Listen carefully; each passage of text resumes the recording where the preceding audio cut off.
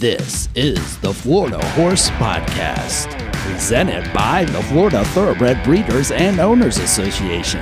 On today's show, Tammy Gantt, Associate Vice President of Member Services and Events, visits with Lonny Powell, CEO and Executive Vice President of the Florida Thoroughbred Breeders and Owners Association. Welcome to our podcast today. I'm Tammy Gantt with the Florida Thoroughbred Breeders and Owners Association, and I am joined today by one of my favorite people who also happens to be my boss, and that's Lonny Powell. He's our CEO and Executive Director of FTBOA. Good to see you today, Lonny. Good to be here, Tammy. And so our topic today, I think Lonny might know, is that we're going to talk a little bit about your life and legacy in our industry.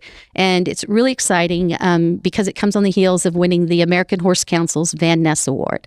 So coming on the heels of that, what did that mean to you, winning this national award for achievement that really impacted several states and several associations and the industry as a whole? Thank you for saying that. When you're in this industry, as some people know, I've been in this industry every day of my life. Obviously, every day by my life means not by choice. I was born into it, so this is the industry that I know and that I was raised in.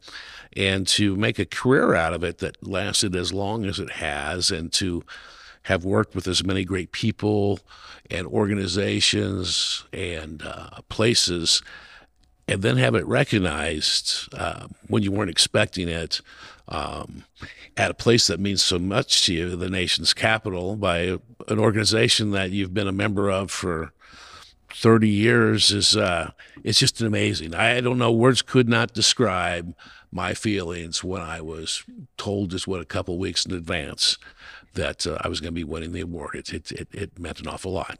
Yeah, it's one of the first times I saw you almost speechless. And so I could tell it was like a powerful moment for you, and just kind of the culmination of everything that you've been doing in the industry. But you go back and you think about, like you said, you got to start in this industry because of your father and your family. And I come from the industry from the outside. I always wanted to be an insider. So I feel like you are an insider in that sense. And I know that your father instilled a lot in you. So talk a little bit about your father and what that was like. Sure. I think like all of us, family plays a major role in how we turn out, whether it be, combination of good, bad, or in between. So much of it comes from family. And my dad's side of the family just came from a long lineage of horse people. So the horses were a means of farming, of getting work done back in the days of my great-grandfather and my grandfather.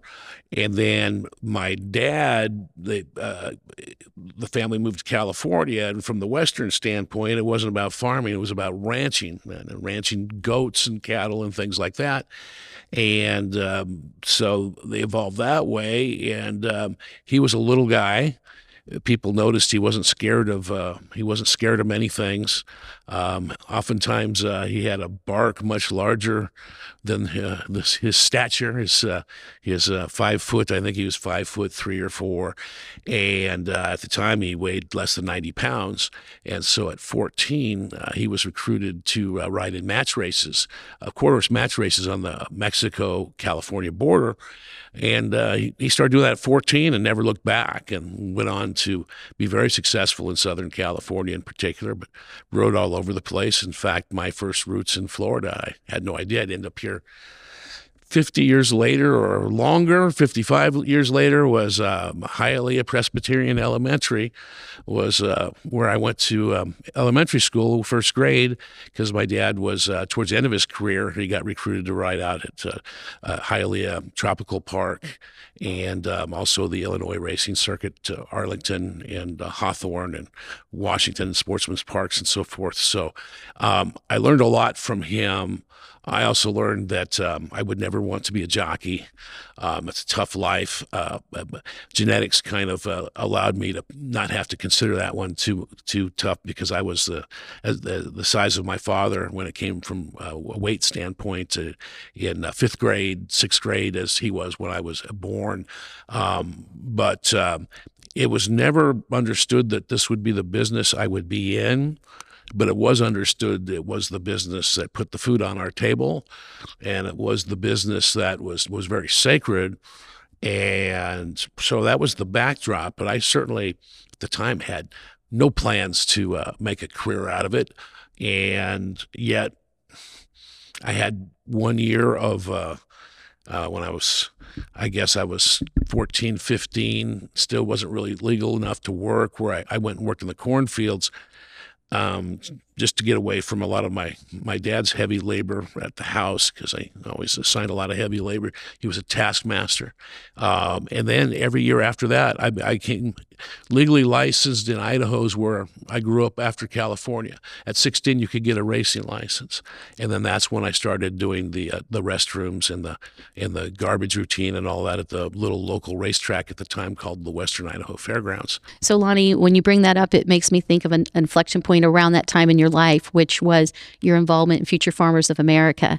And I know when you go out in the community, I hear you mention that a lot. So what in that changed for you that helped you build your career? Well, I think FFA, or the classroom component of it, was called vocational agriculture, and it was an elective you could take in the Idaho high school system, as I think it is in a lot of states. And I opted to take it. I was curious. Having moved from California to Idaho, it was a big deal that we were in an agricultural community. We had all kinds of farm animals at our place, and at the time, we had horses, cattle, but I was particularly into chickens, and so I knew you needed a project. And I thought, well, maybe chickens will end up being my project, or maybe horses, or maybe the sheep, or maybe the cattle, whatever.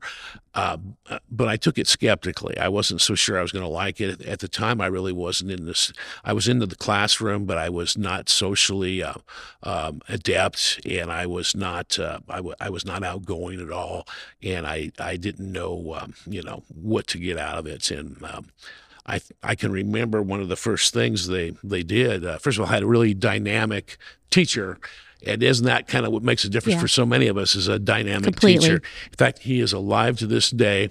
My sister just ran across him at a fair. He was a judge at a fair in Idaho, and sent me his picture. And the last time I was in Boise, Idaho, which is about 5 years ago, I had lunch with him. He was that important to me. But he told us all, hey, you're going to have to do public speaking for a part of your class. Everybody just groaned. I mean, we went from looking at slides of cattle and identifying what a Holstein versus an Angus was, and then all of a sudden we're told, oh, going to be public speaking. And so most people acted like it was the worst thing that could happen. And I decided I'd give it a go. I had no idea how I'd do, but I often, as a kind of a loner kid in my bedroom, I had one of these old tape recorders, and I'd often kind of do little broadcasts with myself and stuff like that. So I kind of liked the idea of talking or doing something like that. So I kind of went up there with no expectations in the classroom when they make all the students talk, and did really well, got lots of praise and enforcement. And that was at the same time that I was doing sports really for the first time, seriously. And everything was going on really well there too. And it just gave you some confidence. And the FFA, over those 4 years with FFA, I think the biggest impact they have on kids, which most people think, oh, it's learning how to weld, or it's learning how to tell seed corn from, I don't know, strawberries, or, again, Holsteins from Angus. No, I think it's the leadership component. And it really stuck with me, especially the public speaking. And I ended up, being on starting from a freshman on, almost on I guess I had no idea because I wasn't in it to compete, but on a 4-year quest to be state champion speaker, who my biggest opposition were the guys that were 2 years ahead of me in my own school and my own FFA chapter. They were both going to be state public speaking champions, and I competed against them all the way and knocked heads with them. And finally, got that done and became state president at the same time my senior year. And I look back at just all that FFA experience, and plus the fact that having the agricultural background, and like so many, I had a lot of agricultural background, not only at home, but also in my college training and so forth, that it really tied in together wonderfully. And, horses are such an important part of agriculture, as we know. So I think it comes full circle that I'd be receiving that award in Washington, D.C. on behalf of all breeds and disciplines of horses, but also very much because of that involvement with agriculture that whole way. And I still am very involved with the agricultural community here in the state and the community, as you know. So what's interesting is, as we segue, I think that your story tells about your competitive drive, which is something that you need as a CEO in this business, and talks about also your scrappiness and your tenacity, that you see something you're going to go after and you're not afraid to get in the fray and make things happen. And I think the American Horse Council, with that award, sees that, right? They look and they say, this is someone that didn't just go and fill jobs. They were impactful in those jobs and they made a difference. And so I know one of the things when you gave that speech, there were a number of people that came up afterwards and said that it was amazing to see your passion in the industry. So where do you think your passion in the industry comes from? And also, why did you include, I know you named the horses in your life that were in the speech, and you talked about the states that impacted you. Talk a little bit about that. Wow, excellent questions all the way around. First of all, the passion is, I don't think passion can ever be forced. So let's just say I'm very lucky, and I do think I owe a big part of that to my dad, because, to be a jockey, if you're not passionate, you're not gonna really do well, because it's a dangerous career and there's lots of things to get in your head. But if you have passion, and he was very competitive, by the way. I mean, when he wasn't racing horses. So that comes from Dad, not Mom. Yes, he was riding bulls. He was racing cars. He was racing motorcycles. No, Mom was for the reasonable person in the group who made a pact with me that I would never make a career in the horse industry when I was in junior high, and I made that pact with her gladly. And now there's been no one more proud of what I've been doing. But anyway, getting back to the body of work, if you will, I guess why that was an interesting thing for me is I'm 62, and when you get to this point in life, you start, it's like, you hear the saying, you've got a little more behind you than probably available ahead of you. But you still have lots of things you want to do, and you're still very vibrant, and you try to be impactful and relative, to realize that what you've done behind you is recognized and still carries forward with you. I've never had that feeling, because I've never been this old before. And those states of California, those thoroughbred, and in some cases quarter horse, in some cases greyhound, industries in California, Washington, Oregon, Arizona, Kentucky. Those were some great organizations, some great industries, some great times, some tough times, but extremely important. And were such a huge part of my life and my career. And I also firmly believe if I hadn't done all those things, those people, and faced all those challenges and those opportunities, I would nowhere have been the type of executive that FTBOA needed when FTBOA recruited me almost 11 years ago. It's hard to believe, because by then I had led all these different racing organizations from all these different perspectives. And here in Florida, this is not a game for softball when it comes to the gaming and pari-mutuel industry. I mean, some would call it a contact sport. It's elbow throwing, but it's having that passion and channeling it in the right way to make good things happen. And certainly the Horse Council, I appreciated them recognizing a lot of my efforts in those state capitals and with all those different types of horsemen in those different places, because it has been a journey. And I'm so glad this is where I am as part of that journey, because it's such the right place to be. I've never enjoyed being at a place more, and living in a place. The quality of life is just unbelievable. And as people are going to hear through these podcasts and through other things we're doing, we have a lot of things going on and a lot of things we're doing. So we're still out there making a difference.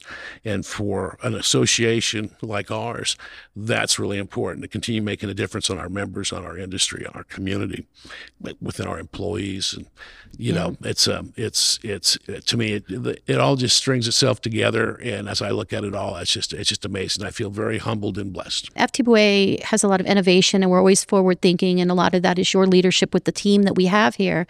And I think you're one of those people that finds a good team, puts great people in their place for a position, and really lets them excel and find those places that really work well for them to make a difference. And also along those lines, you have that team at home, your family that is very entrenched in the horse industry, and they're all in different stages of careers and what they do in life. And I think they bring a different perspective to your leadership for FTBOA. So if you want to talk a little bit about both of those. Yeah, two very important things to probably any executive doing almost anything is obviously it's going to be the team of people that they have around themselves. And here at FTBOA, we have a great group of employees. We're small but strong and dedicated, and like you said, lots of good ideas plus hard work combined under one roof. And by the way, a lot of laughter and a lot of backing each other up and helping each other out. So I'd like to think that most of my management teams were of that type of a feel at the different places I was at, because otherwise a CEO is nothing without the team. Likewise, if there's no support at the home front, it'd be a really tough career, because it is not always easy on the family. You look at my situation with all the promotions and reassignments to, building new places or turning over organizations or turning around organizations, been all over the country. Late hours, long stints in Tallahassee. Yes, state capitals, Tallahassee more than any. Lots of laughter, again, lots of opportunity, but easily outweighed by challenges and intensity, to get to the good things. So family is really important. I come from, not only is it to my, my side of the family that's very horse. My wife came from a horse family. She was a saddlebred and still is a saddlebred enthusiast. Her parents were thoroughbred owners and breeders, and her father, after he retired from being a teacher, was a thoroughbred trainer. My daughter was a championship hunter jumper, and even my two sons, who now are both in the automotive business, of all things, working for each other here locally, they'll be the first to tell you they couldn't have got to where they were at without the horse business as their platform. So I think, if you come into our house, it's a little spacey because there's a lot of horse stuff on the wall. People, and I think you left out one of the breeds there in Moscow. Oh, How you say it? Moscow, Idaho? Moscow, Idaho, where I went to my first 2 years of college at the University of Idaho. Go Vandals, silver and gold. They don't win many games, but it's a great place to go to school. I stayed at Farmhouse Fraternity, by the way, to reemphasize my commitment to agriculture, and was in the College of Agriculture there before transferring to the University of Arizona College of Agriculture. But in Moscow, Idaho, during the winter, when the track wasn't racing in Boise, Idaho, which is about 6 hours away, I worked for the Appaloosa Horse Club, the breed association for Appaloosa horses at the time, headquartered in Moscow, Idaho, because that's the birthplace of the Appaloosa horse with the Nez Perce Indian tribe. And I worked in the freight room with the Appaloosa Horse magazine. I stacked those, I cataloged them, I changed the light bulbs, I cleaned the bathrooms. So just so you know, while you were doing that, I was a little kid writing the Appaloosa Horse Club, asking for their Appaloosa racing guide, because they were one of the few that had a guide about Appaloosa horse racing. They did. I remember those guides. I stacked those guides. That makes me feel very old too, by the way. Oh, the other thing I remember, just as a college, that would be a college sophomore, is counting myself. There were 3 male employees and I think probably 50 lady employees. And so that offset some of the burden of the terrible work I did. And whenever I needed to get volunteers from the fraternity to help me out on weekends or whatever over there, boy, I could line up. You were already forming the teams. Yeah, absolutely. So speaking of alma maters, I would be remiss if I didn't mention that you and I both went to the University of Arizona Racetrack Industry Management Program. That's correct. As does our teammate Brock Sheridan. Yeah, here. so Brock Sheridan. We also have some folks locally here. Tom Ventura with the Ocala Breeder Sales, who's president, and a number of other folks here in Florida. But I think you did something that none of us did, which you actually then became the coordinator for the program. Right. And so it would be remiss if we don't say go Wildcats, Go Cats. bear down, University of Arizona, Do whatever or red, it white, takes. and blue. Do whatever it takes. I think we bleed that here as far as when you walk down the offices. There's Yeah. so many of us, and we've had interns too That's that come right. from that program. And it's a great program. People from Todd Pletcher to Bob Baffert to, as Tammy says, Tom Ventura here at OBS. To Chuck Simon. Chuck Simon. You go to any racing state, any racing track, some of the top senior racing officials and managers at any association or track comes from the University of Arizona.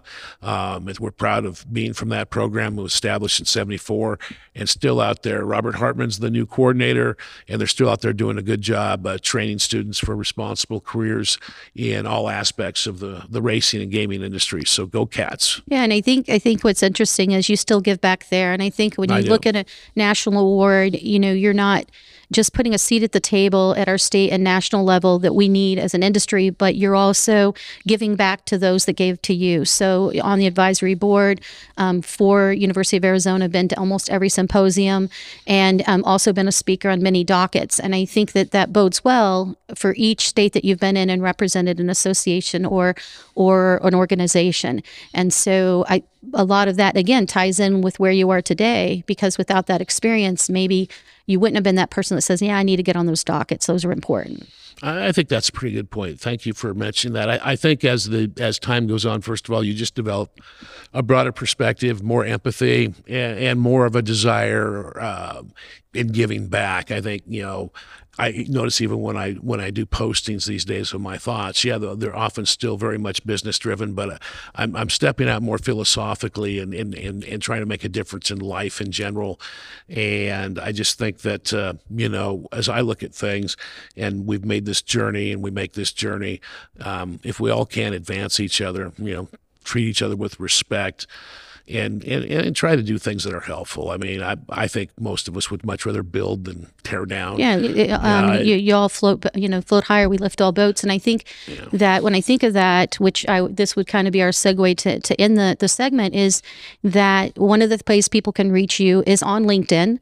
I'm also on LinkedIn, but that's a place where you give a lot of praise to others, and then you give praise for our industry, and you also put our industry message out there. So I think that love we have for the industry shines through in those areas, not just our own media, but our personal media, because LinkedIn is a little bit of both, right? Right. And so I think that's a great place for someone to maybe reach you or or you can always reach us at FTBOA or FTBOA.com. Is there any final thoughts that you have, Lonny, about our show? Oh, I just think that I'm very excited about what we're doing here with Sean Kaplan and our partnership to broaden out our broadcast experience and our outreach to our members and our industry and our community. This was part of a vision package that if we could do something on a move forward basis to have an impact, we would have loved to have had a studio and a trusted partner within our own building to advance the message of the Florida Thoroughbred Breeder and of our association and of our industry, and to promote our community and state.